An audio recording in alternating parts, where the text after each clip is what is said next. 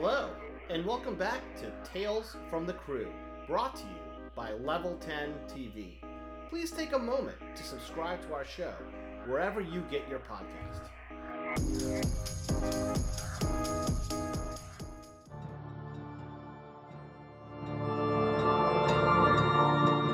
Ladies and gentlemen, welcome to another episode of Tales from the Crew. Yeah. Very awesome RJ Shiraza, who we've worked with. I've worked with many times before, and you're always such like a delight to have on set. You're too So kind. talented. We stay laughing and having a good time. What's the secret? Oh my God, Mr. Ramsey, thank you so much for having me.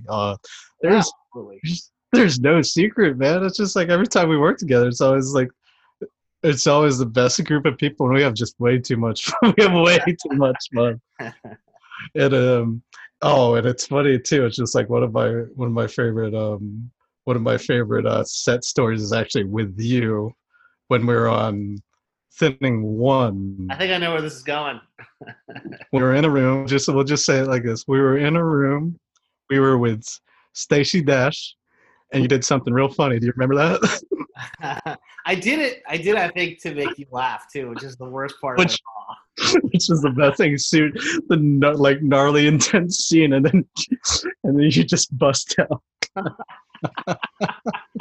That's one of my favorite stories. I was like, oh. And I'll just say it. I'll just tell the story. So Gallagher had me line up as an extra in a scene, and I was like in the middle of something, so I was like, all right, I'll do that. And I wasn't really in the headspace of like being in the scene, and I just had like a breakfast burrito or something, full of gas. And the guy was coming and asking the bad guy was asking for your ID from person to person, and then I had farted so badly. And then when it came to me, I was like, this is gonna be funny. So he asked for my ID, and I just let one rip. And there was like a moment, and then it was that beat, and everyone started laughing. And then I thought it was funny, and then I realized, wait a minute, this is gonna go straight to the studio for the as part of the dailies. And I was like, why am I such an idiot? But oh my gosh, I didn't even think of that. yeah. Oh wow. Oh, I remember. I was just first we were all stoked. It's like, oh yeah, we're gonna put worms in it. Yeah, let's put the boss in it.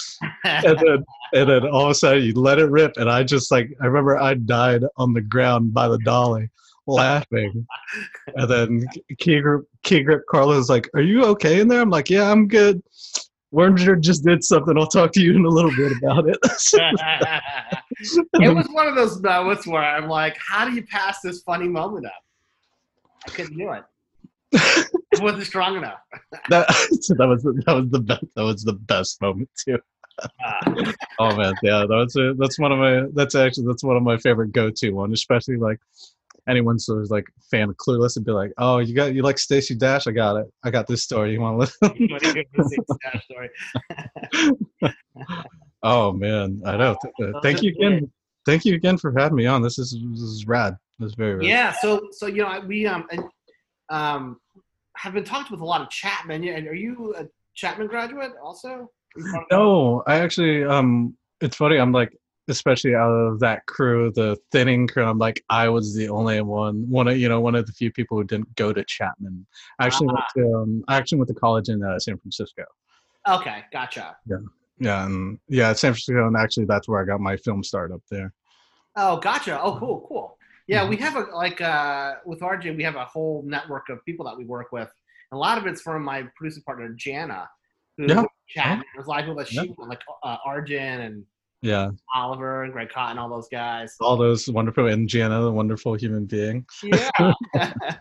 And so I've always assumed you just to be part of that Chapman group, but that's really cool that you're yeah, it's funny. It's like everyone's like, it's like what you like, especially because from that group I worked with more people from who went to Chapman as well, and everyone's like, oh, did you graduate in like 05? I'm just like, no.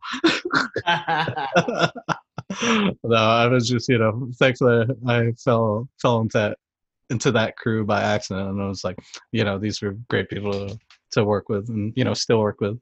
Yeah. Yeah. What did you what was your focus in college? Was it were you a film student? Yeah, I went to art school in San Francisco. And my focus at the time was cinema, or it is was I graduated with a what be a bachelor's in cinematography from there. Nice. So I did go like when I was 18, I just suited up. I'm just like I want to get out because I'm originally from the East Coast. I'm like I just moved and like I want to go to San Francisco, start have a fun new life, and then also go to film school. Oh, that's really cool. Yep. And so Yeah. was the plan to go from San Francisco down to LA when you graduated? Like I would say subconsciously, but in my Yeah. mind my mindset was that I would either go to Los Angeles or go to New York because I already had friends in both cities, and I'm like like whoever like cast out the hook first, that's where I would go. That's Got where I would go first. But later on, when everything started to pick up, I was just like, no, I need to go to LA, which I'm very thankful that I settled in LA. I like how we roll here in LA. it. Definitely. Yeah, Um, yeah, yeah, and yeah. so you're primarily working as a dolly grip now? Is that sort of the Yeah, primary? I only I now I'm just primarily local indie dolly grip and crane operator now, but every once in a while I'll still key, but most of like for the past like 4 years is just strict like 90, I would say 98% of my jobs are either dolly gripping or crane operating, which is what I like to do. Very cool. Do you mind talking a little bit about that and like how you got started in dolly gripping and crane operating? Oh yeah, for sure. Like it was uh it was weird. I kind of like gravitated towards it by accident, but it like made sense because the reason why I wanted to become a filmmaker was just like movement, especially like indirectly was my like I would guess my inspiration for like camera movement or just wanting to be in film was like you remember the old Rogers and Hammerstein movies like Carousel, South Pacific, Uh, King and I. Those were huge camera movements, and that was done on. And most of the movements were done on the Chapman Leonard Titan crane, which yeah, later on I would use. I was like, "This is fucking rad!" I'm actually using one of the that is cranes cool. from back in the day, but also too, I'm like, "Wow, these are fucking ancient, but they still work well." Yeah, But so like I was always in the lighting. I was always into camera movement, and yeah, like every time, like especially starting out, it's like, oh, does anybody want to be on dolly? I'd be like, I do, and then I'm just like, anybody want to do the crane? I'm like, I do. And it was like sort of 50-50. It's like, I rather be there, be on the camera. And then my friends were like, you kind of have a knack for it. I'm like, do I? I'm like, okay. Like I was like, yeah, okay, I'll do for it. And like when I was actually when I got my start in San Francisco, I was primarily like I was still working as a grip, but I was primarily like up there since it's a smaller community up there. I was actually a camera operator up there primarily when I first started up, and then I came down and had to restart again, and I was still gripping and then wasn't getting like camera operator jobs. So I'm like, how can I get back to, the camera without being in camera department? Because I'm like, there's been a couple times, or there was a little bit where I'm just like, oh, I'll give A-Seeing a chance. I'm yeah. like, no, I don't. This is not for me. And I was like, it clicked with me. I'm just like, oh, I can be a dolly grip. I can be a crane operator without having to, it was for me, it was the turn between digital and film. And I'm like, for me personally, it's like, it's wonderful that we have all this like digital cameras, everything, and we can do so much now. But I'm like, it's way too forward for me. It seemed like math, where film for me Yeah. like, clicked a lot easier. But now, now our industry is all 100% Alexa, Red, and everything. And I was just like, I can still be. That's one thing that's organic to me was the movement, where I can still like grasp that and have fun without getting too nerdy about color temperature, render size, and all that stuff. I'm like, no, camera goes up and down.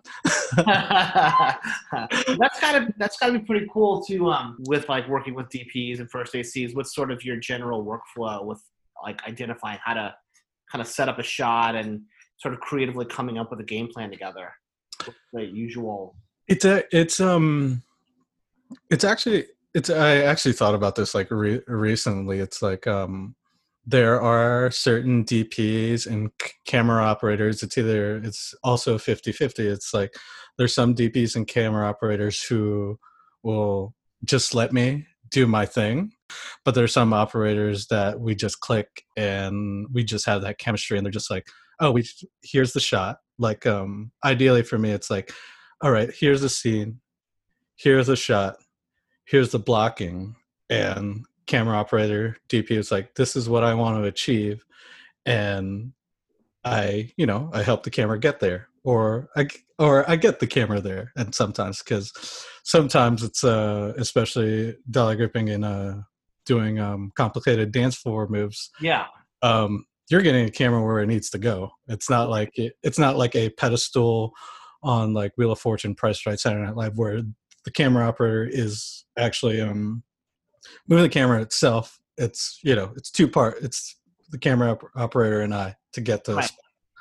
yeah. So it's my thing is like we go through the blocking, we understand, and I understand the camera operator, and usually when they tell me when I go where they want to get to, the ballpark of where they want to get to, that's when everything's like perfect.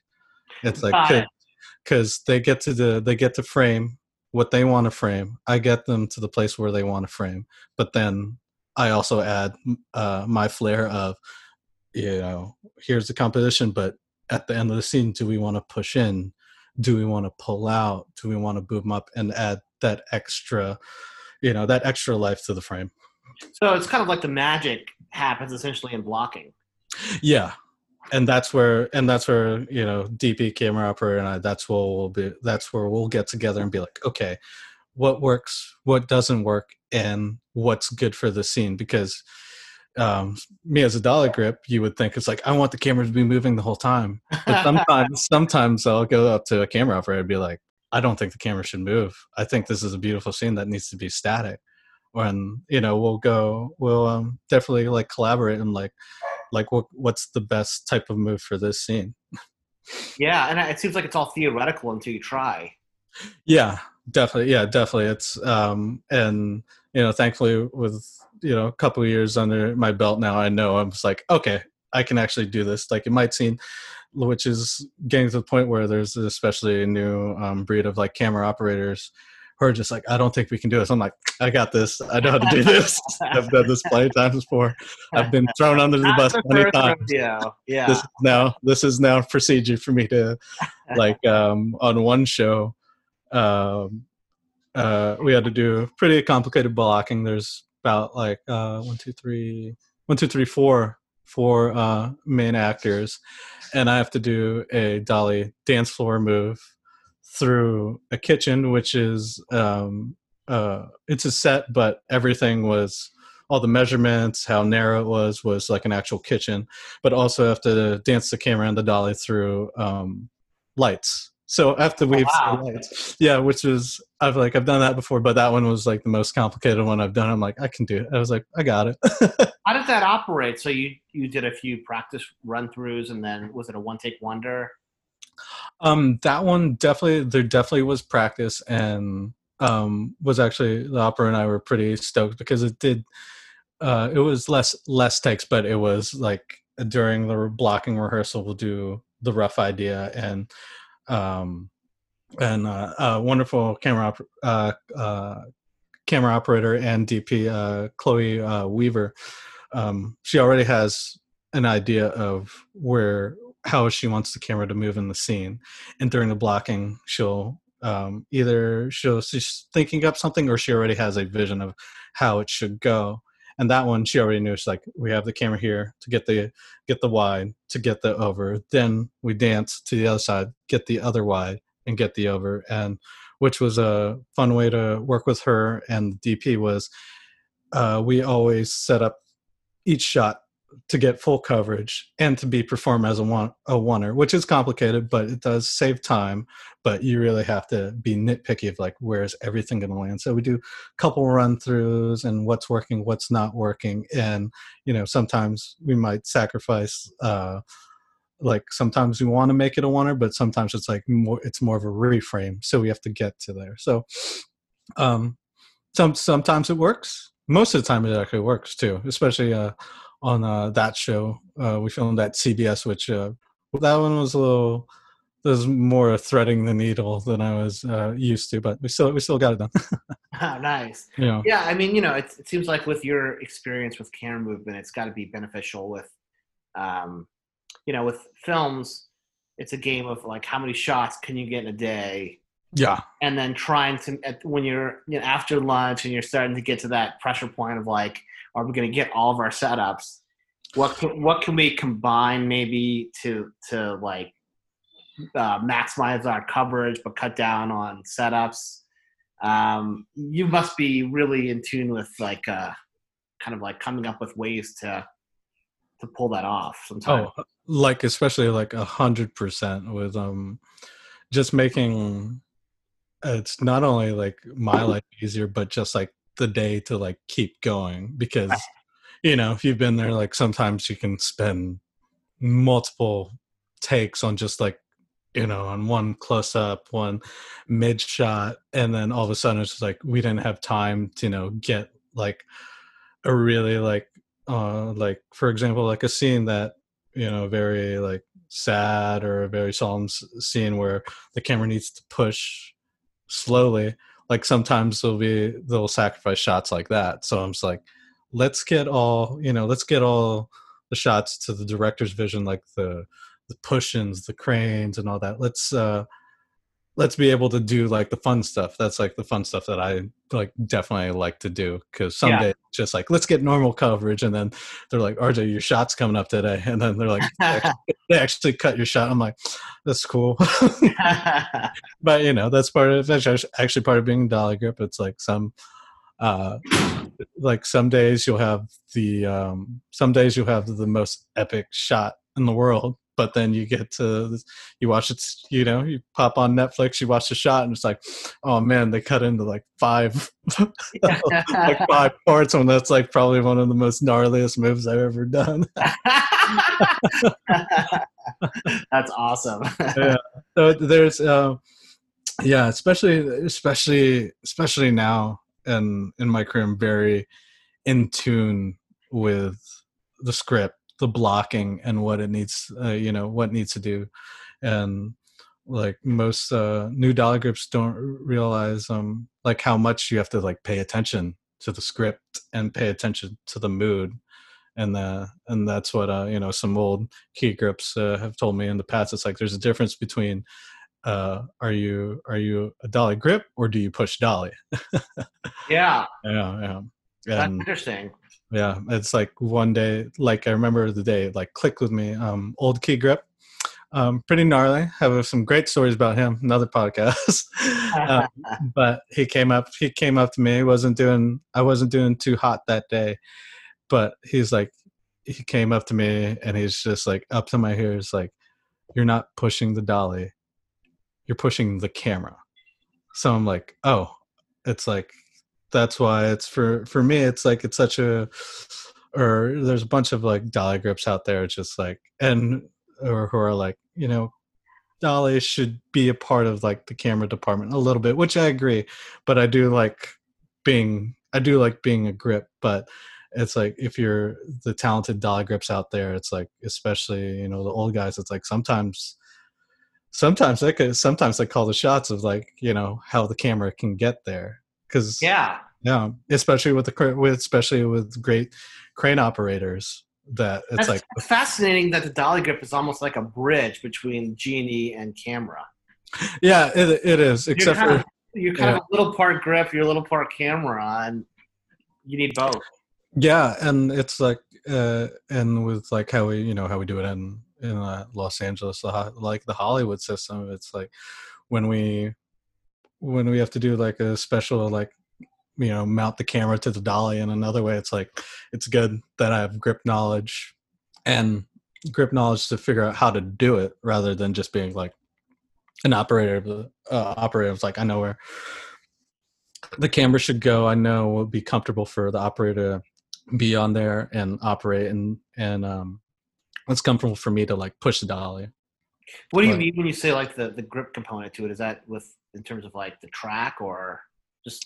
Grip component of like twofold, where like say we're out on location and they're thinking like, this is like a tough shot to get. It's maybe too impossible because there's too much of an incline or it's through like rough terrain, but grip element comes in. We're just like, okay, we need steel deck, we need lumber, we need luma beams. Oh, I see.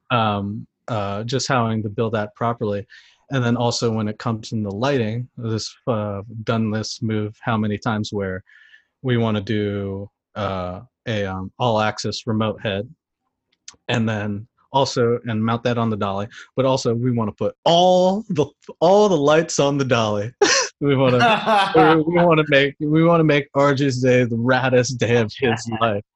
Put tubes everywhere. and it's oh my gosh, it's a good thing to have that grip knowledge of like, okay, this is where the gaffer will be able to achieve his lighting. The operator be able to has a camera where they want it, and then also me, this is the most comfortable for me to get this shot done. Like example on season 2, sorry for your loss, we did the camera's doing a pullback with the actor mid shot, and we have all access head and we have a couple of lights, and I'm doing a full sprint down Van Nuys High School hallway. And I've actually done that shot. I did that shot. I've also done that shot in the thinning too. I forgot about that. Done that shot in the thinning. I've done that, many times, and everyone always forgets. It's like, I have to be there to steer this thing. Don't put too much shit on here, or else someone's gonna get clipped, or I'm gonna like trip on myself, or like not see anything. Which there have been some times where my sight has been like completely blinded, where I have to trust everyone. Oh my goodness, that's gotta be pretty. Yeah, sometimes that's tough. Yeah, sometimes, but especially on the crane shot, there's 4 or 5 people input just to do a crane shot. It's like when everybody works together and everyone's listening, like even though your line of sight's blocked, you just have to trust the guy who's on the pickle operating the telescoping of the arm, and then your operator where you want to land. And yeah, it's like, it's the chemistry with the people that you work with where you're able to do like really fun, complicated stuff like that. Well, I'm assuming like if there's one moment of hesitation while you're in motion, that might actually jeopardize the shot. Oh yeah, and especially now, if I feel any hesitation or something's not working, I'll shut it down. Yeah, because it gets like, especially with cranes, it's like if you're not 100% on it and you don't feel it, it's like you got to shut it down, or else people can get hurt. It's a giant machine. Yeah. Are there limitations? I mean, do you say, hey, this is not possible, and kind of call people out if it's like too crazy of an idea, or do you really try to figure out a way to pull that off, or what's? I'm trying to think of a specific situations where I've completely shut down a shot because it's too gnarly, but there's a handful of instances where they'll come up to me and they'll be like, hey, is this shot possible? And in my head I'm like, it seems gnarly, but let's run through it. And I stress like rehearsal, especially when it's like complicated cameras. It's like everybody should get a rehearsal. Even the actors want some rehearsal, but if you go through it slowly, piece by piece, there's been a couple of times where I was proved wrong by like DP and an operator that it wasn't going to work, but we went through it slowly, and their input and my input made it very like cohesive to get fucking amazing like shots. But that's a good idea of just like doing it slowly. Yeah, figure out. Yeah, which especially young DPs, I will tell you, slow down, slow down, kids. Slow down, kids, and also to production. please give us more time. Yeah. But yeah, but Blocking really helps. yeah, just blocking and one or two rehearsals would be great. But it, uh, but especially when you get to those bigger shows, you just got to do it sometimes. So on the bigger shows, is it something like you just walk Just in? got to do it. Yeah, you just got to do it sometimes. But I was just gonna say, on these bigger shows, are there times where you just don't know what you're walking into on a day to day? Like, there are changes that happen that oh yeah, ups and a you got hundred. real time figure stuff out. Yeah, 100%. It's like when you get to major commercial shows. It's like that. That actually was a nice like boost for me. Like once I started to work on like big network shows, it's like even though it's terrifying and you always get nervous, anything you do, it's like you're able to walk in and and people come out with you with all these different like scenarios for camera movement, and you're able to just like perform. And it's like, thankfully, been taught properly and have had enough experience in the industry where I'm able to like just do that now, which it took forever, a lot of failure, a lot of yelling to be able to just like perform and do the shots that are that people just expect of you now. Yeah. Yeah, especially with digital. It's just how fast we shoot is pretty gnarly. Yeah. Yeah. So, did you start with film, or were you? Yeah, I grew up. I'm very thankful that I was the last of the film generation. Like I grew up loading mags. I grew up with Arri 435s, Panavision, Panaflex, all those old cameras. Like that's what I learned doing, which definitely made it a lot easier for the transition of like digital cameras. Yeah. Yeah, because now it's like, oh, it's so light. It's so light, but some of these digital rigs are definitely like are getting or they are akin to like film setups now. Yeah, that But makes a lot of sense. Just the actual weight of the camera. hmm yeah, it's just especially like 35 mil camera with 1,000-foot mag was a little more precise, and a lot less flexibility, and like especially doing like a dance floor move that needs to like boom up, go through a door. Now you have a little Alexa Mini that is the size of a lunchbox. Yeah. Yeah. They just put on someone's shoe and move around. Yeah. Yeah, but very thankful that I grew up on knowing film and understanding film and working with it. Yeah. Yeah. And I've spoken with a few people that have their goal is to try and work with less technology. So if something breaks down, they're not dependent upon it, which I thought was a really cool point of view. Yeah, I back that because even though, and it's just the balance of combining old school and new school. That's my big thing, and hopefully, like I feel like that's with like my generation of filmmakers. How can we get the old school and new school to work properly? But and this also applies to like how I work. It's the less moving parts doesn't create more problems. So the more variables you take out of any scenario, it's not going to give you a hard time in the long run. What do you mean? Do you mind elaborating on that? Yeah, like if you like when you're setting up a shot, and there's like sometimes you can do it you can do it like practically. Yeah.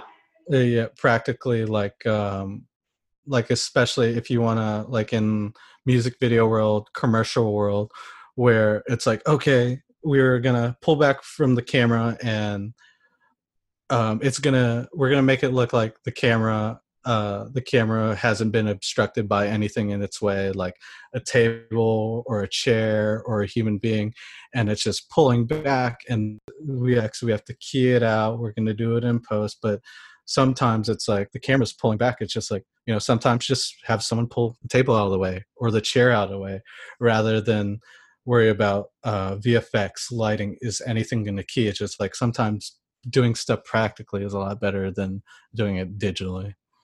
Oh, absolutely. Yeah, and it's just like that's something that's less moving parts, and they're less moving parts because it's just art department props or props and grips just moving the table rather than VFX coming in, having to make it, or grips or art having to make it green, then it has to be lit, then you have to worry about shadows. Like that's so many different variables just for a shot that needs to look like it's pulling back mechanically, like there is no camera there. Yeah, that makes total sense. Yeah, if I made sense, I was a little bit insane. No, I think when you really get into like the practical component of like trying to find ways to do things in camera as opposed to through post and visual effects. Yeah, to just go on like a little tangent. It's like I wish, especially, and I think a lot of like new, I think first the new series of Star Wars did it too, but mostly my big thing of like the combination of old school and new school was Spike Jonze's Where the Wild Things Are, was the use of puppets and visual effects. I was like, that is the most like beautiful like blend of both worlds, where it's like those, like that world looked fucking realistic to me. I was just like, holy shit. It looks so fun. And looks so fun. And it was just like, I'm engaged, and it's like, it seems like, I take a plane, end up hanging out with like big hairy monsters and be like, yo, let's party, dog. Yeah. Rather than, there's definitely a bunch of strictly visual effects like movies that are fun, but it's like I don't feel like I'm in that world. Yeah. No. Like Star Wars, going back to using some like practical effects, I'm like, yeah, looks great. do it more like that. Yeah, and it's that marriage of the two, usually, of practical and the practical and the new technology that. Mm-hmm. Yeah, and actually, it's like, and then coming back in the like camera movement, like sometimes DP and directors, they just want to do a giant wide of the frame and do high res, and then in post wanting to do like a dolly or crane push in. And I'm not sure if like a regular TV audience will notice, but me, it crushes me. They're getting better at it, but it crushes me when I see them like, that's a post push in, that's a post push out, and it does not look organic to me whatsoever. Yeah, and it's just it's, I don't want to say it's a little insulting to my job, but it's just like it's to me it feels more organic. And they might make an argument that it's like it's less invasive on the actor when they're having that moment, but using practical optics and tangible moves still feels a lot better to me than digital tricks. Yeah, it's funny. I had this might be a kind of a similar association, but we had another guest on, Alan Lazar, and we were talking. He's a composer, and we're talking about like samples as opposed to live musicians coming in. So if you're having like a violin, it's like playing an A chord or an A flat, as opposed to just like getting a sample of that. There's that human element, and it makes a big difference. And that's I totally agree with him too, from a person who came up in with around music. It's like you need that human element, because there's that little, I don't want to say it's a mistake, but there's that little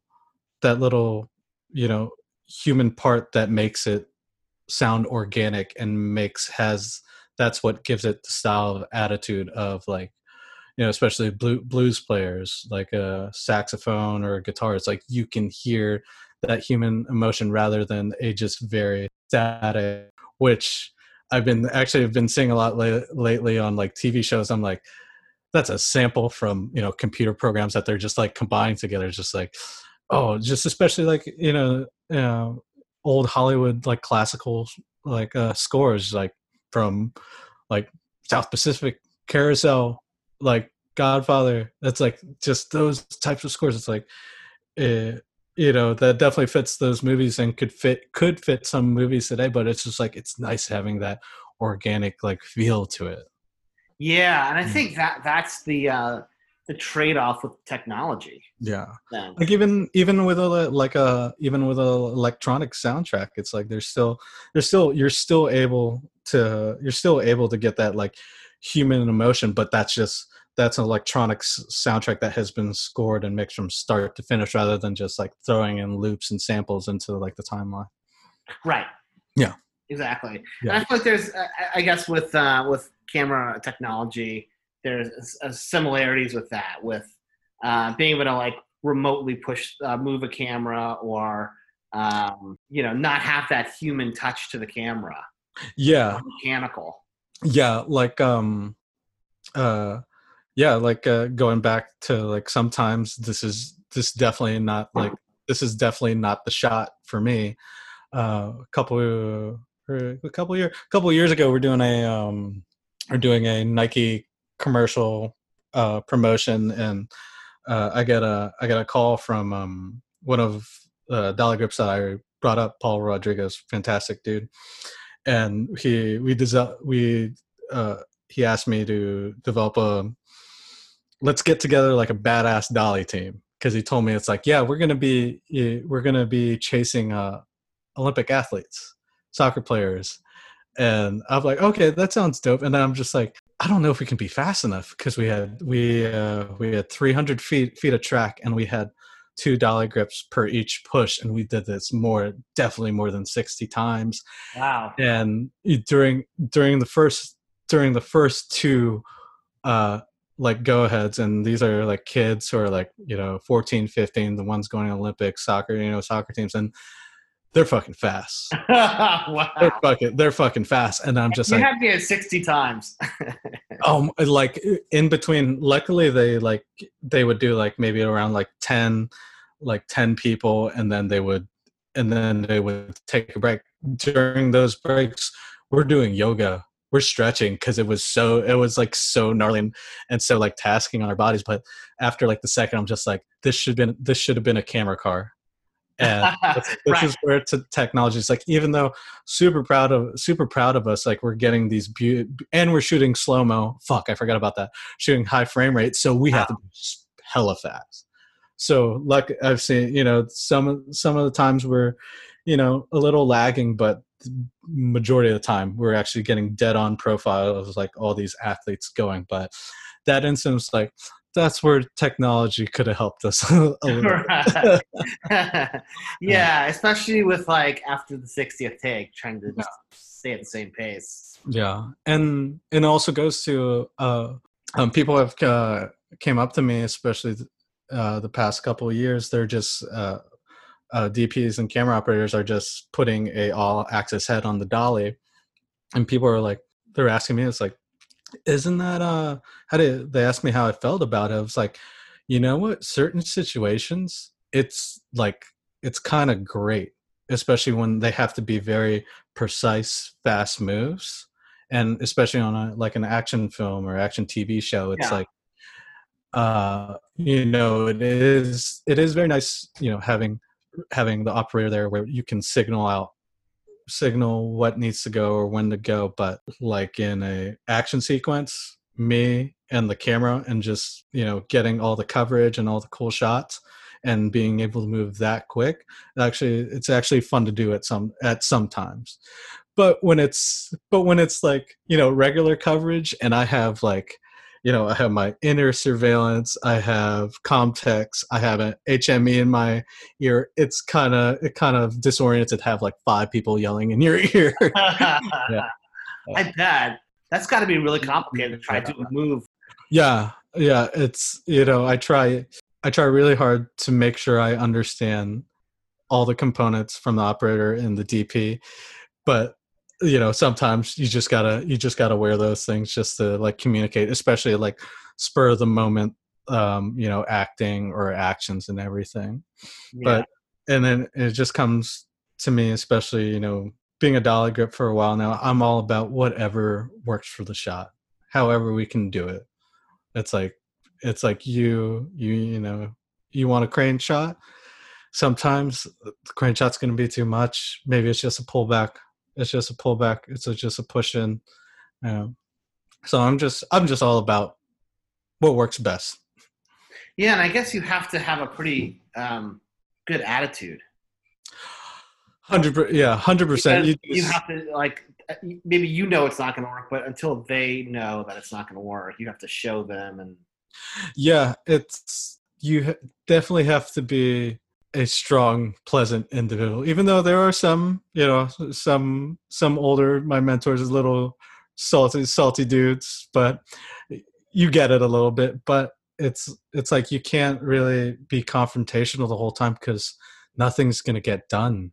And also when you're thinking of new shots, it's like that's what makes it work, and that's what makes your shots and your ideas like original. It's just like trying things, but everyone has to have a mutual respect of each other, and what are the limitations of me, the operator, and like the scene.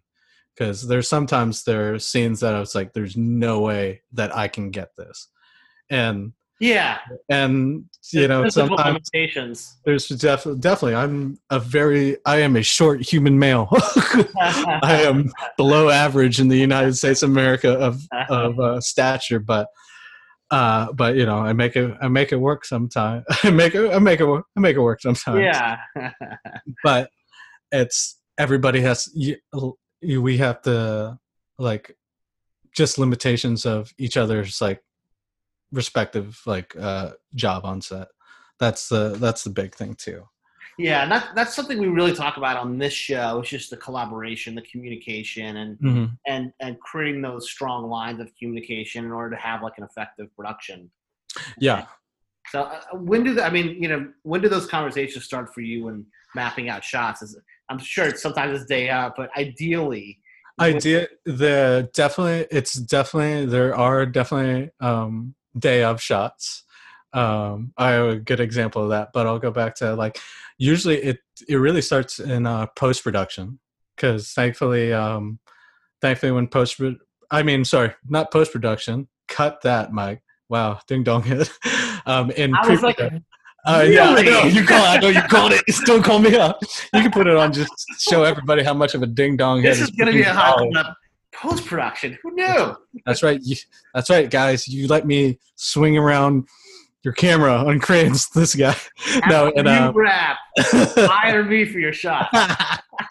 No, actually. I'm sorry. In pre-production, that's really when it starts for me.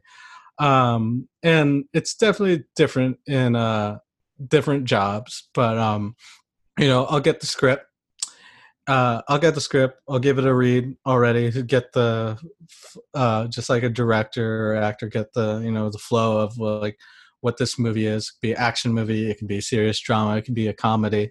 So in my head I already know, I'm like, oh, okay, this is the backbone of, say, action movie. I'm like, okay, these are, unless it's an untraditional action movie, but traditional action movie is just like, okay, these are swift moves, these are fast cuts, these are very fun Michael Bay type moves that swooping camera frames, fast push-ins, maybe a lot of compound dolly moves, and I'll get that feel. And then Key Grip will tell me they're asking for cranes, they're asking for this type of movement, and they're prepping for me for what's to come. And then ultimately they'll have me in contact with the camera operator. And usually before on a long running show or movie, it's I'll usually meet up with the camera operators. Will have a nice little powwow, especially if I haven't worked with them before, and we'll go over shots that they want to achieve or have ideas for specific scenes. So for me it always begins in pre-production.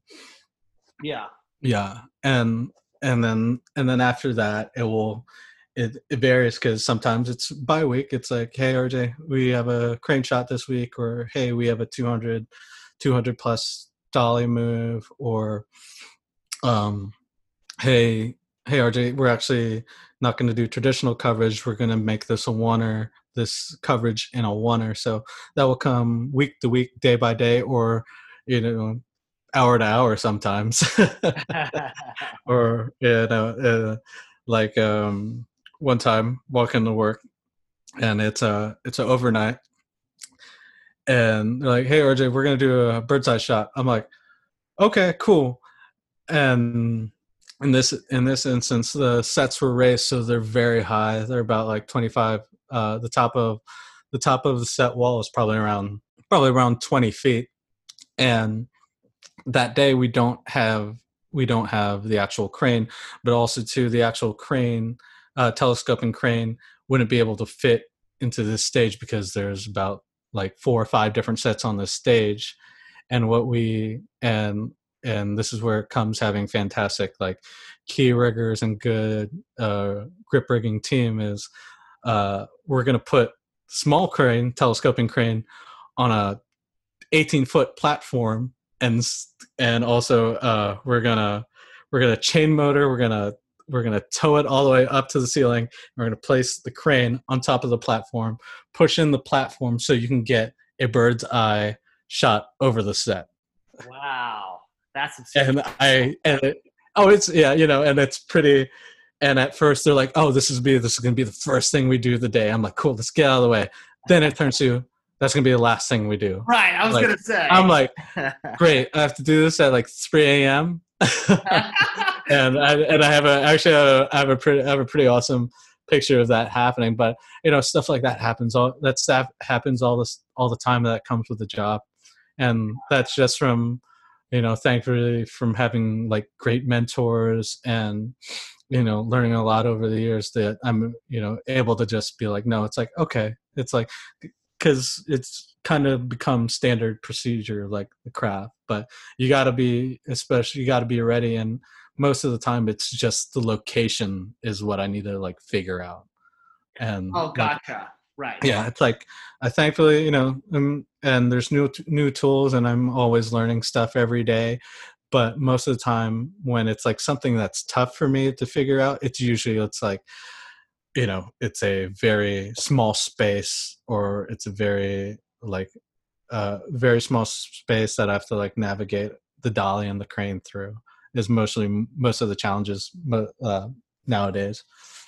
And so when you are faced with a challenge, who's the first person you go to figure it out? Is it the key grip or the DP, or is it depends on the shot?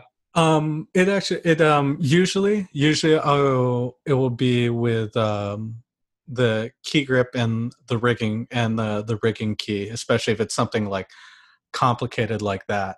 But there's different ways that procedures I go through for like if it's a tough shot. Usually it's through the key grip and the rigging grip, or it's me looking at it and looking like the biggest dumbass, and just like looking around and seeing like, okay, this is right here, this is impeding my pathway, I can do this, I can do that, taking measurements. Or it's like I'm gonna go behind the set wall, call up my dolly grip buddy. It's like, hey, have you ever done this shot before? Cool, let's figure it Up with out. the Dolly guidebook. Yeah. You're like, wait a minute. Oh, thankfully I've learned from like legendary dollar grips that have like gave me like little pointers, and like especially back in the day, before we had contract services safety pass, and tell me like the gnarliest shit that they've done back in the day. And like they're able to like, oh yeah, I've done that before, or done Yeah. that in some instance. And so they're able to like tell me, and it was reaffirming to me, especially like instinctually, like the stuff that they went through. I'm like, okay, I have that too. So I'm like, okay, I'm not that big of an idiot. I know for me as a producer, my real asset, and a lot of times, is the mistakes I've made, or the Oh, what I've learned from. And I'm 100%. sure there's a ton of value you've learned from just trying things out that don't work, that have led you to the answer. Oh yeah, and it's definitely been a bad and good thing, but it's like there's I've made plenty of mistakes that I'm like I will never do that again. And then but once, and luckily I made those mistakes because especially getting into more like complicated like compound moods on the dolly, and then when I started becoming more of a like crane operator, it's like there's not any flexibility in messing up because those are machines that could take off your head, which one of them has almost has, almost Yeah. has at Courthouse Square and at Universal Studios.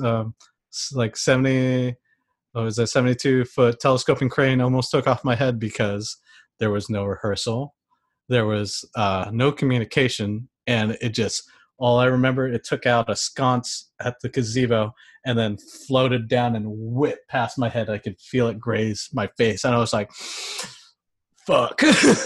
Wow. Yeah. So I have plenty of like close calls with like dollies and like cranes, which now when it's like, especially when it's production that's hurrying up, especially on action and crane moves, it's like, no, we have to go step by step because like especially a stunt crew, especially with like cars and flippy cars, you see how we take a whole day or a whole morning just to do one shot to make sure all the variables are seen, everything is like everything that could be potentially dangerous are cut out, and majority of the time, like 98% those shots turn out great. And that's how like uh very like gnarly scenes, gnarly camera movement, that's how I go at it too.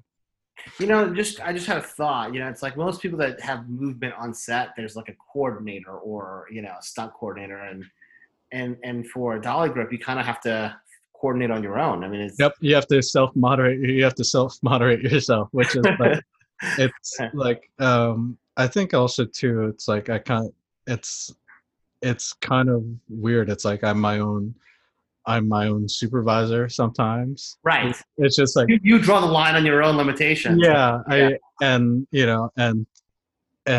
I everything, if it's super complicated, I always pass it by, always pass it through the key grip, always, Mhm. because that's my boss or the camera operator or the DP.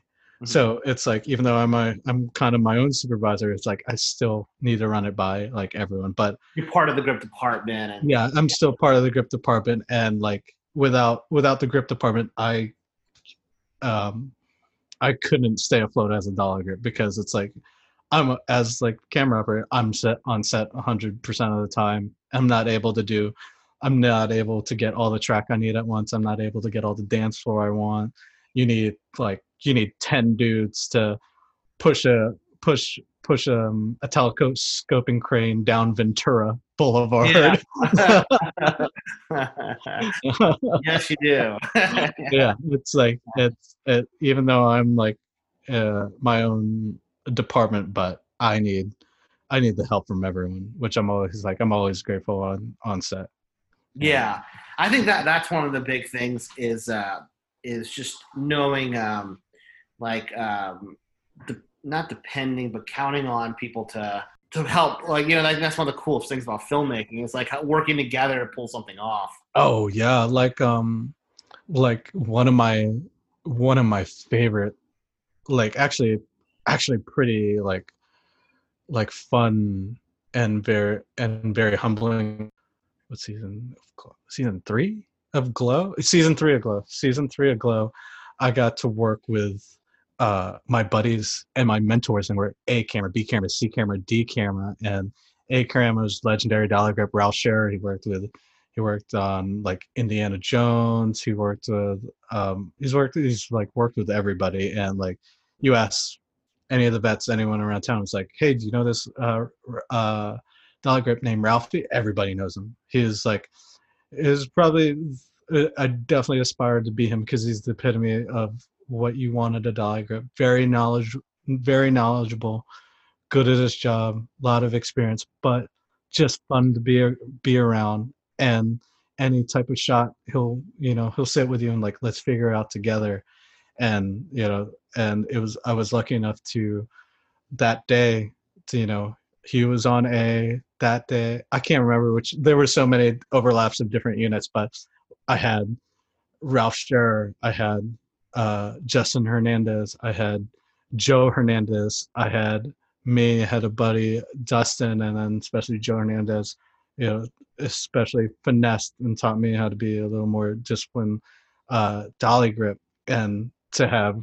And it's funny because Ralph Scherer taught his older brother Justin Hernandez, then taught Joe Hernandez, and then we're the family, the generations of that, and That's we're cool. all fucking crushing it together, and All at one, yeah. and all in one, and that was cool. And on that show, which I like, none of us have anything in our ears. We don't have surveillance.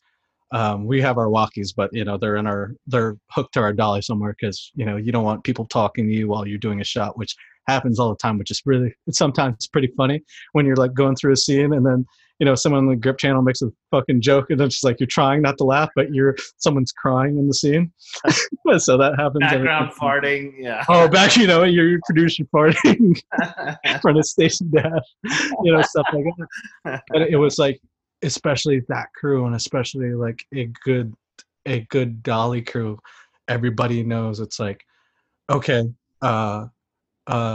especially being support on B, C, D dolly, you see, okay, Ralphie is setting up for a wide full coverage. It's like you don't even need to like ask him. It's like we're all like, if you're not working in the shot, everybody's ready, bringing in dance floor, everybody's helping him level out, leveling out, setting up all the dance floor pieces that need to go where, and nobody's just like, we're just flowing. Everybody's like, oh, okay, actually B camera's getting shot, that's going to be on track, and right, and you can, just having good hearing, being conscious of what's going around. There's already track being flown in. A couple of grips are already pushing in your dolly for you, and it's just being like, what I stress to like dolly grips, who young guys who actually want to be dolly grips, is be a good listener. That's like one of the biggest thing. Learn to, and like anticipate. That's what keeps it moving. And it's like once you hear camera operator in your A camera dolly grip, be like, yeah, it's gonna be. You already know. It's like, oh yeah, it's gonna be two actors walking down the street. It's gonna be a dolly shot. We're gonna do a follow front third shot. It's like, cool. That's gonna be. You just start piling on track, because you already know it's gonna be a dolly shot. Yeah. So, and it's really, and that was just really beautiful, like us just knowing, like, especially there's three, there can be multiple dollies on dance floor, and learning how to, not bump into each other, and knowing which camera not spiking each other's shot. And that was a great, I was super honored and humbled that we all got to do that together one day, all the dolly godfathers, all the dolly bros all together. But I'm just like, oh shit, all my dads are here, do not fuck up today. And one of my favorite ones was we did Samuel Jackson's Masterclass, and great, and this was like fucking epic. One of my favorite key grips, and one of my good friends, Aaron Stindy, who key grips Adam Ruins Everything. There's a ton of commercials and music videos, like great key grip, very good seasoned vet. He brought together best fucking like dolly grip team. You had I was happy to be on A camera, and then my B camera was a great dolly grip named Mike Ra. He's done everything too. He's like did 20th Century Woman. He's done. He's worked with everyone too. We had Kevin Chu, one of my buddies, and then we had that day we had a D dolly, but that one was a busy day, and I wasn't able to like meet everybody. But that one was a really achievement for me, because it's masterclass, and Samuel Jackson's teaching. It was like 5 actors. They were recreating scenes that he did, which was already epic. It's like, don't fuck up today, because we're recreating a scene from Pulp Fiction. I'm like, oh shit, don't fuck up today. And there's four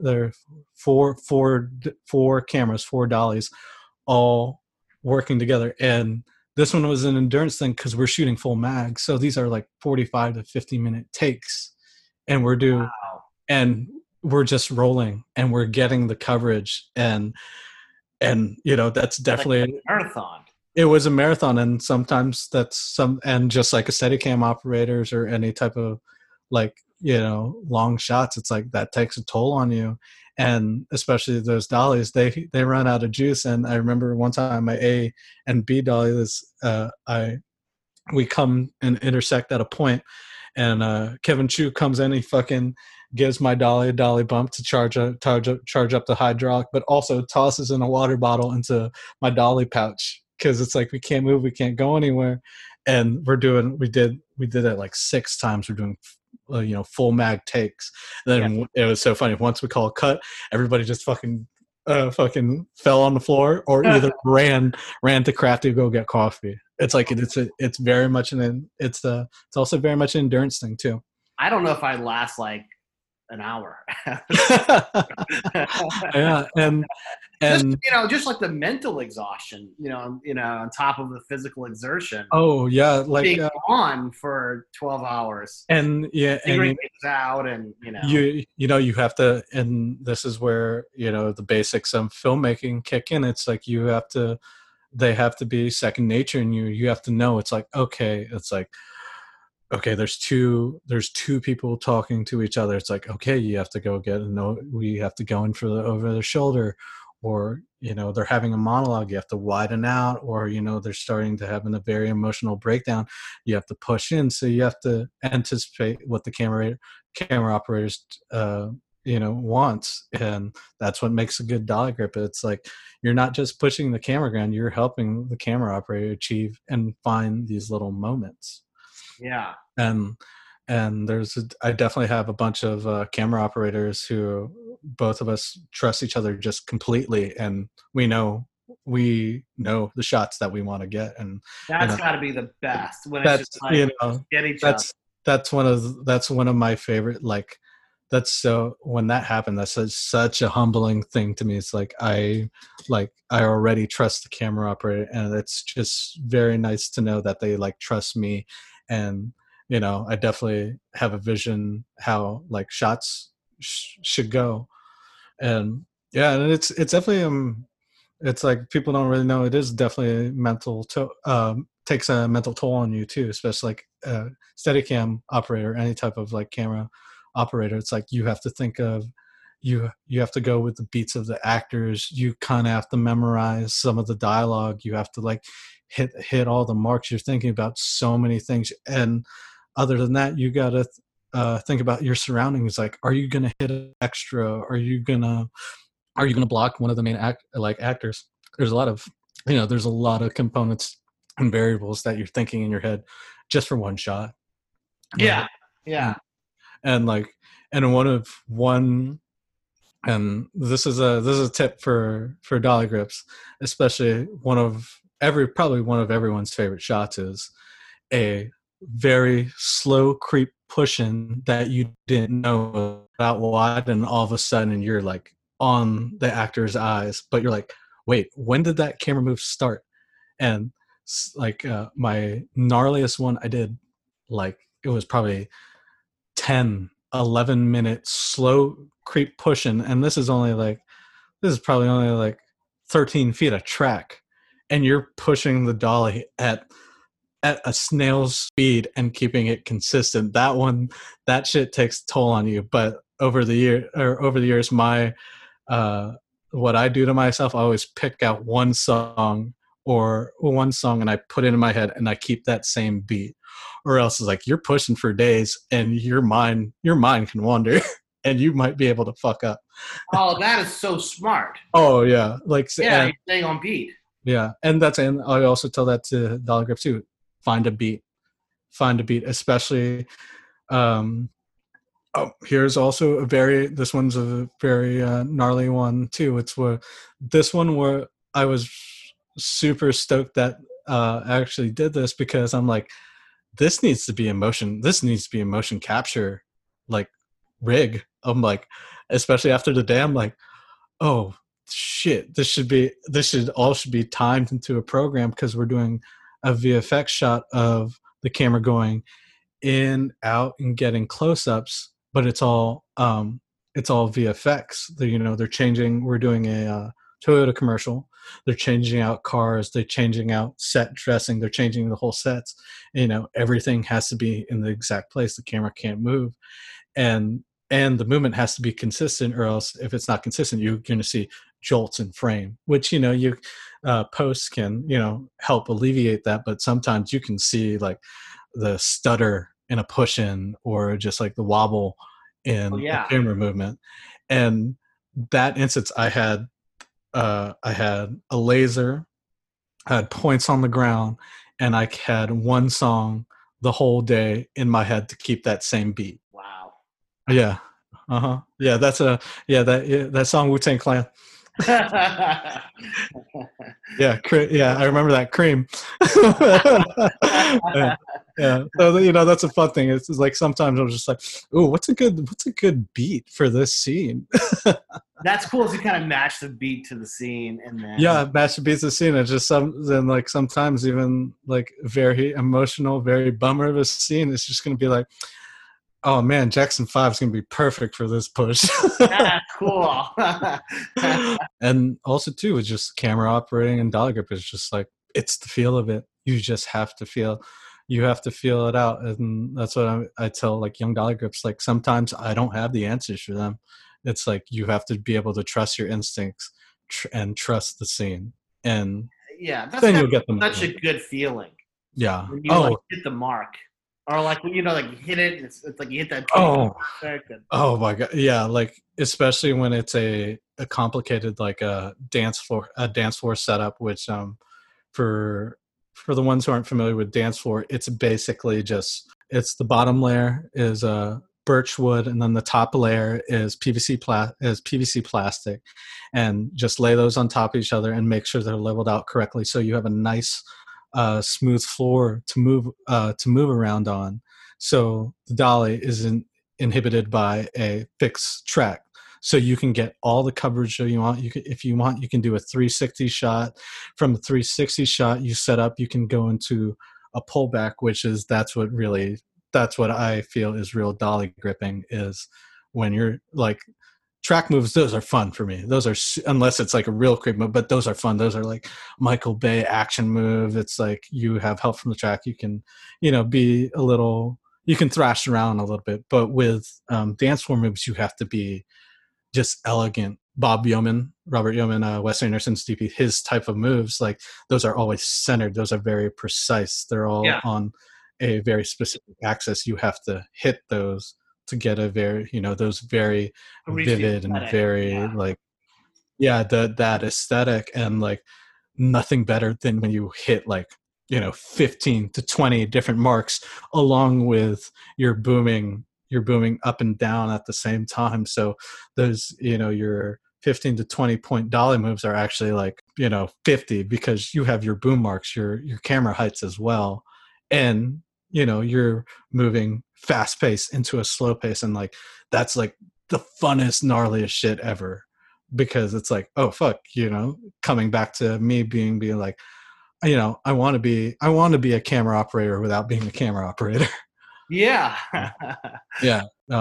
Thinning, the one with the movie that we did, I remember we had a very fun action sequence. For me, it was like we start at the end of the hallway, and he's so fun to work Logan? with. Is this Logan when he escapes from the DPC guards and then I forget his name, our villain from Walking Dead. I was just like, I remember that day he came. I was like, I know you, and then just the kindest dude ever. I was like, dude, and then but he looked so fucking scared with like, scars, and then he has like SWAT gear and guns, and it was awesome. It was like him and all the SWAT guards. We Mr. Oh, and also too wonderful DP to work with, who trust what I do, Mr. Greg Cotton, DP for the thing. Like I love working with him because he's just like him and I collaborate so well. It's just like, RJ, what do you think we should do in this scene? I'm like, what do you want? It's, well, I want this. I'm like, okay, let's do this together.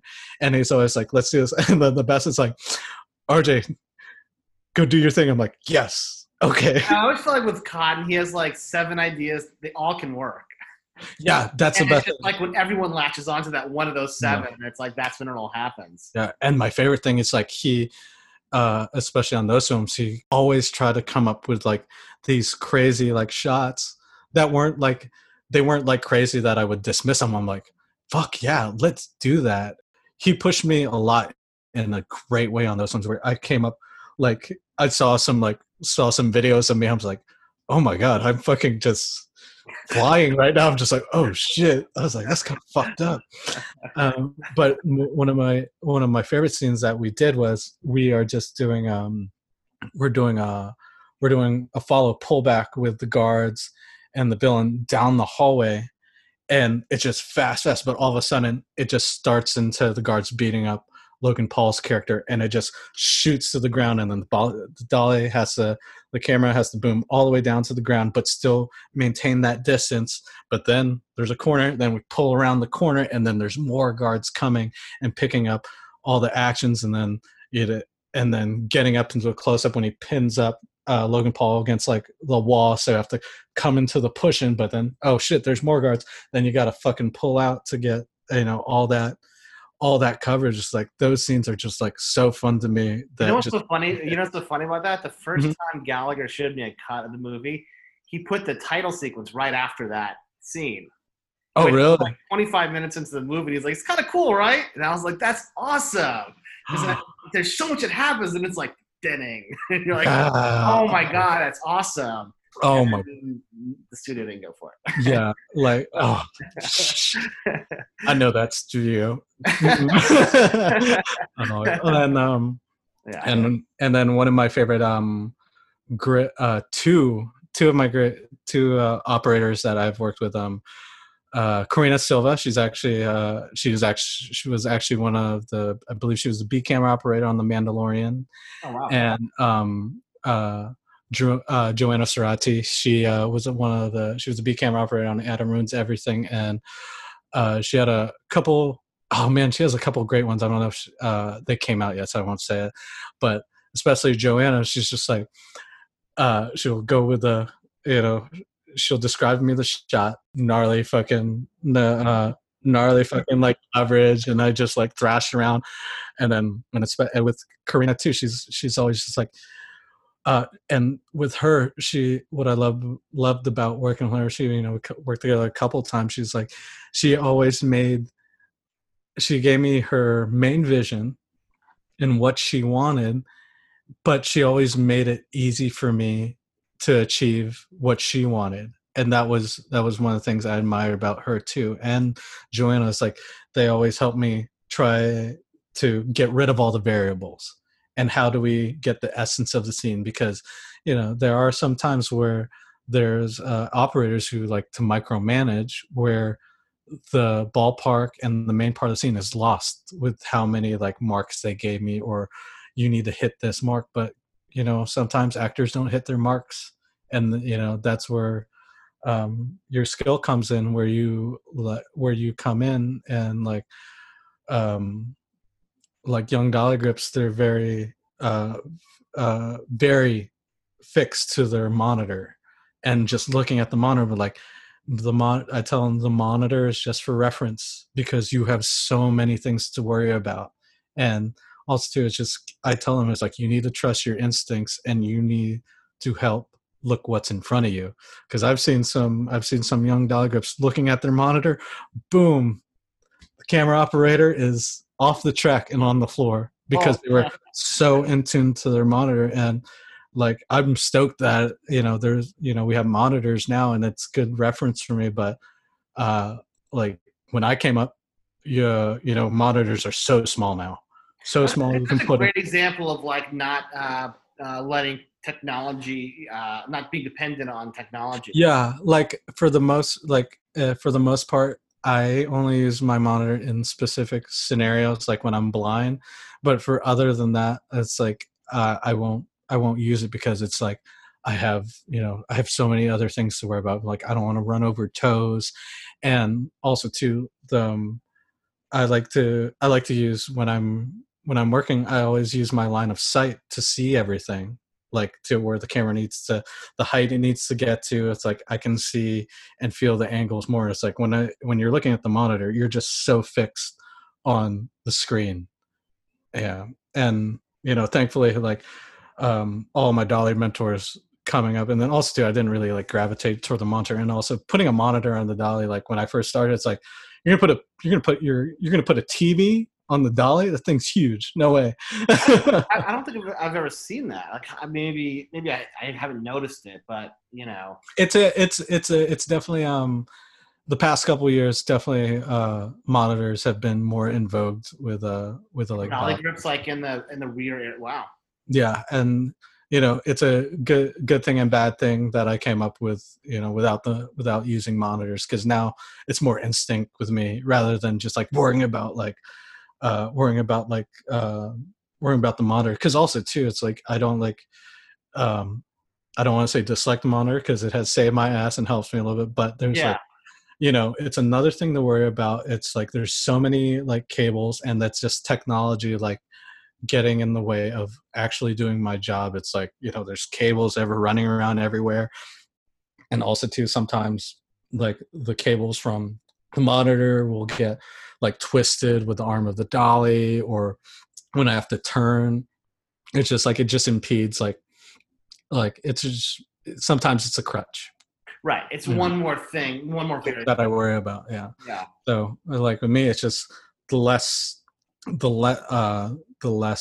things I have in the Dolly, the better I can do my job. And like over the years, like I used to have like this pouch on my Dolly of like every single tool that I needed, but now I'm like I zero it down to maybe like a handful of things that always come up that I actually need like day to day. Yeah. Yeah. Is there like a signature move that you like to do? Like something that you're like known for? Yeah, actually, it's funny. I do have two signature moves. It's not like moves, but it's just a style.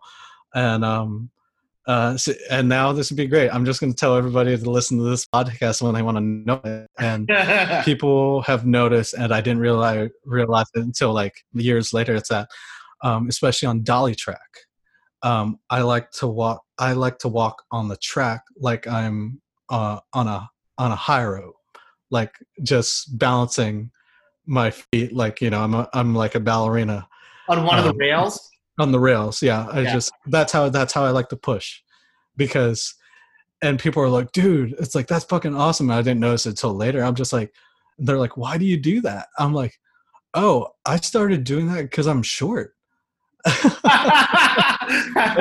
Because like and I'm like I tell people like you're short. You mean you're short? Yeah. I'm like, yeah, I did it because I remember I got into this situation. It was my first situation where when you level out Dolly track, and the level is uneven, your Dolly track gets so high because you have to build up. Yeah. And I remember this was one of the instances, like one of my first big shows I was doing. Is David Hasselhoff was producing. I forget the movie, but I had to level out the Dolly track, and it was leveled so high that it was like up to my nose. The track was up to my nose, just the gradient of the slope. And at that time, I didn't know you can adjust, especially on a Chapman Dolly, you can adjust the boom to your height. At that, I was just a dumb kid who didn't know how, didn't completely knew how to work. I'm like, I can't reach the boom knob, and I'm like, fuck. And then the operator, great operator, Bobby Lamb, I was like, fuck, I don't want to fuck up in front of Bobby Lamb. And I was just like, I can't reach it. And then I'm like, and then I stood on top of the track, like I was just tight roping. I'm like, oh, this is super comfortable, because I couldn't reach the knob. So after that, I'm like, oh, this is so comfortable for me. So I just started walking the track. How I do it on track comes into play in so many like great scenarios, especially when you have Luma beams is basically like an I-beam. I-beam that you put the track on, especially in a very like rough terrain. But I had to put that over a pool, and Oh I'm like, wow. yeah, I'm like, how are you? And especially if you don't have proper steel deck, and proper, and it's lower budget, you can't get everything. You can't walk down the center of the track, girls. You're going to be in the pool. Yeah. So that definitely came in like scenarios, but and then that came into more with like my concentration with, especially on when you're on track and you're doing a very slow push in, it's you get very distracted when you're walking down the center and you have to walk over like the ribs of the track and all the Oh joints. yeah. It's just like it breaks your concentration. You lose and all that. and then over the years, like, and then also pushing on the side is actually uncomfortable for me, and it's actually hard on my back, and it just I can see it's like a weird angle. Like, yeah, it's a weird angle. Even though there's some times where you have to do it with like speed, but yeah. other than that, like I guess that's my signature, because everybody's always just very like perplexed. It's like, yo, you look like you're doing ballerina on the rails. I'm like, sick.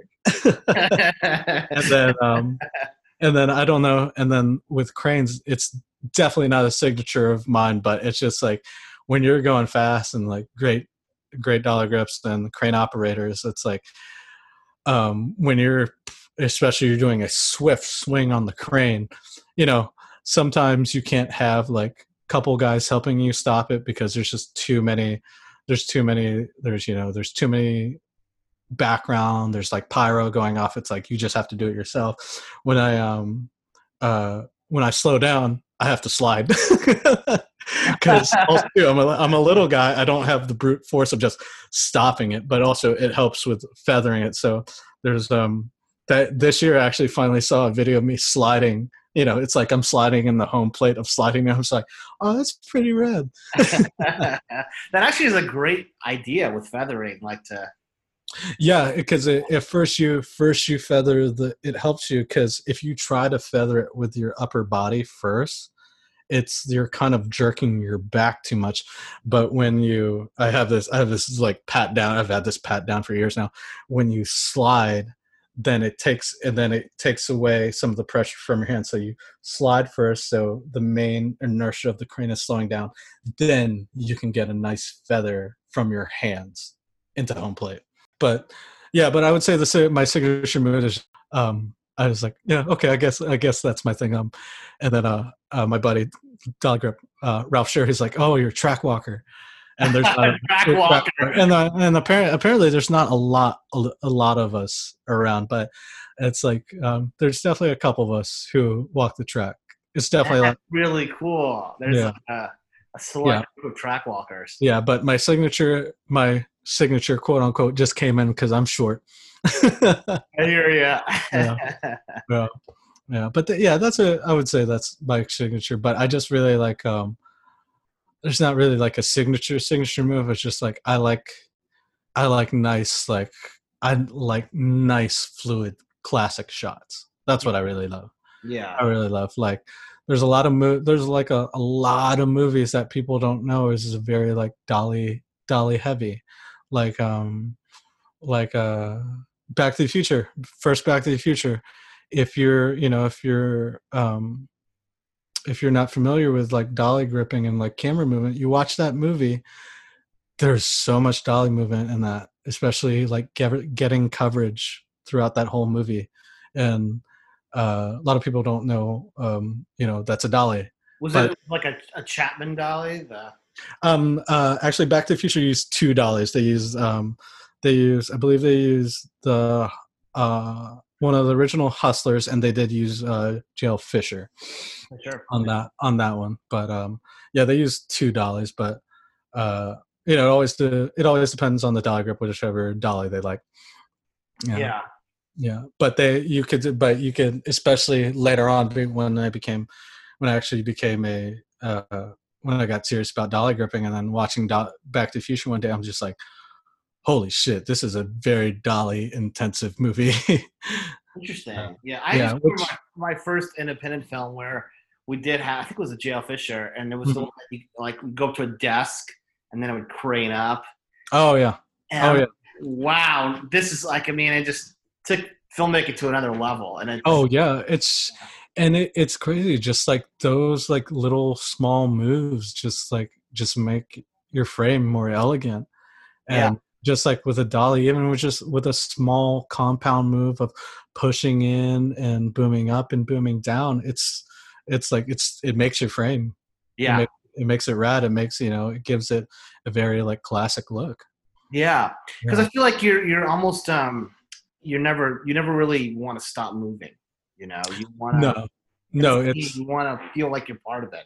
yeah. And then like one of the rules is like when the and this is just background. It's like one of the rules is the actor's moving, camera Yeah, stop, the camera stop, the actor stop. And even though there's other ways for the dolly to make the scene better, but usually that's what you go with for the most part. Otherwise it's like you're being more artistic with your frame and other stuff. yeah, absolutely. I mean, it's. I think the bottom line is like what feels right. But Yeah, exactly. Back to uh, uh, back to what feels right for the frame. Yeah. yeah. Well, this has been so cool. Oh, dude, thank you so much. It's like I got excited. I was just like, like especially me. I'm just like, who the hell gets to talk about like? And I presume like he's probably gonna talk about dollies. I'm like sick. I'm like, who the hell gets to get to talk about like dolly gripping? It's It's like, funny because that was one of the things I was really curious about because I know the position, but what yeah. goes into it, what you get out of it, how it operates on set. It's Yeah, and I lot hope with a lot. It's yeah, a I hope I gave you like good insight of like to dolly gripping, because there's definitely so much more and like so much like nuances like to like to that respected like practice too. And like and thanks for like reaching out, because it's like especially young filmmakers, everybody just wants to just be a director or a cinematographer. And how many like and how many like different positions on set are like such cool jobs that actually young filmmakers are like, I rather that actually fits my like personality. Like when I started like Doggiff, I'm like, this is my personality. Like I want it to be every for most cinematographers, like, or majority of people, it's either they want to be the cinematographer or director. And then once I got on the real sets and seeing like DPs, I'm like, oh, I so don't want to be a DP. I don't want to be in meetings all day. And yeah, especially like DPs, it's like, you have to be very like political, navigating, respect to them, navigating with the director, with the production, with client, with the writer. It's just like, that's too much. And I'm just like, dollar gripping, it's like, I feel like I get to express, my, and add my 2 cents to the creative vision of the film.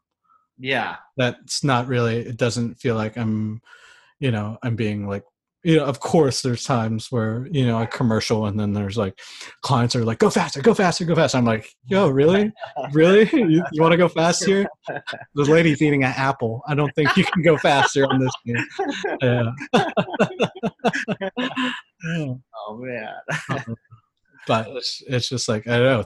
Thank you again, especially like I've seen like all the different departments you've like gone on, that you've interviewed on your podcast. I'm like, yeah, it's like, this is what upcoming filmmakers or film students should be listening to, because you know like some people aren't cut out to be like ACs, some people aren't cut out to be grips, some people are cut out to be electricians or prop makers and stuff, or wardrobe. It's like, I think this is going to help everybody like find what they actually like, the filmmaking they actually want to do.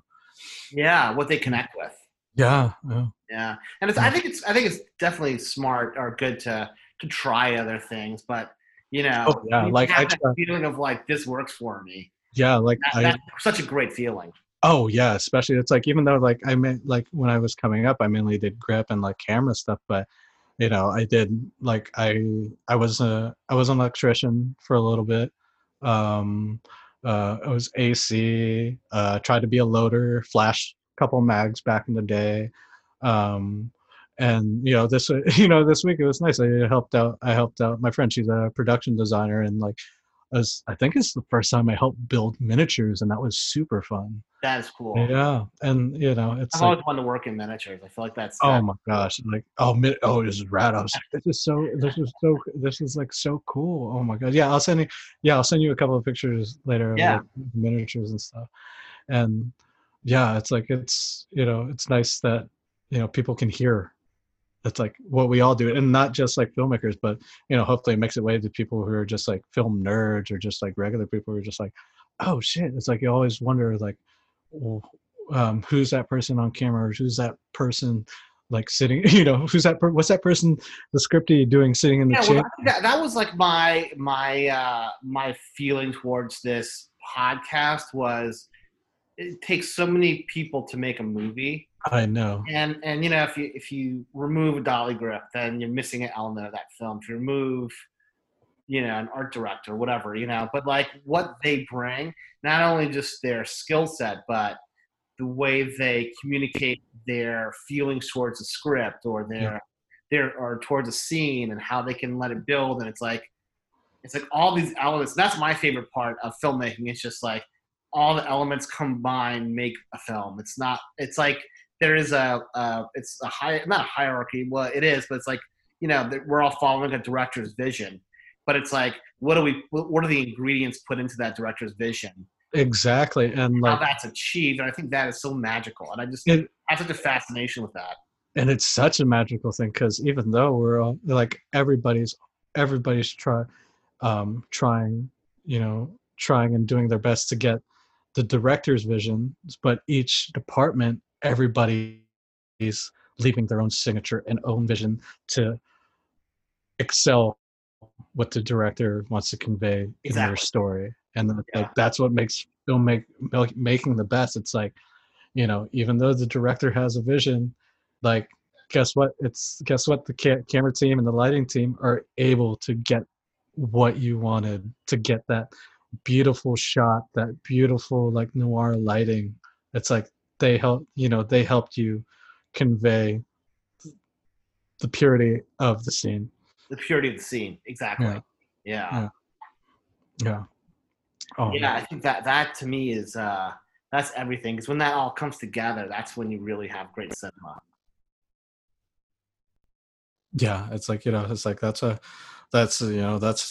why I do it. It's just like it's especially us. It's like we get to work with our friends, and we get to create badass shit, beautiful stuff. Yeah. I know. I No. feel very lucky. Yeah, I know. It's like, even though now it's like, it does take a wear with you, and it is our job now, but still wouldn't trade it for like I used to work in healthcare back in the day. That wasn't fun. Yeah. And the fact that sometime whenever the rare times nowadays where when I get to key grip, it's like I get to hire my friends. And Well, I think it's very rare. I mean, this is a paid position that you're working with 100 people to make an art project, and it's just like, yeah, yeah, it's yeah, it is so a many levels to that. there is A yeah business there's perspective, a creative perspective, a time perspective, a yeah. schedule. Yeah. And it's just it's my favorite thing is just like how beautifully insane it is, How because it's beautiful like, it is. Yeah. yeah, it's like it's it's it's yeah, it's beautifully insane, it's organized chaos, and it's like the day, like, you can have like, on the day you can have like the best in each department, but sometimes you get like a small fun like indie project, and then your buddy comes out of town, your friends come out of town and be like, yo, you want a grip today? Or do you want to, hey, guess what, you're gonna hold a camera today. So it's just like there's like this job, there's never ending possibilities of like what we can do or what we're gonna do. Yeah. Oh gosh. You never really know where that line is with limitations. With like, when you think like, we're never gonna get this shot, and then RJ comes along and was like, well, if we just turn the camera around and then go from that way, what about that? And you're like, oh my god, that's even better. And that's the most beautiful thing about having listening to other people. Listening to other people is just like the perspective. Everyone's perspective is very insightful and very precious, and like everyone on set should always listen to each other, even if it sounds sketchy and bad at first, but like see it through, look at it all like angles, and like and then something in you is going to click, be like, oh, that's the piece that's going to make that clicks in me, that's going to make this shot. Yeah, I think part of my faith as a producer is like knowing that like I have like 25 to 50 of the most creative people on the planet all on set. It's like, we're gonna figure this out. Yeah, and you of all people, you get to bring the most badass, fun, like, and also just like genuinely good human beings on the set. Yeah, try.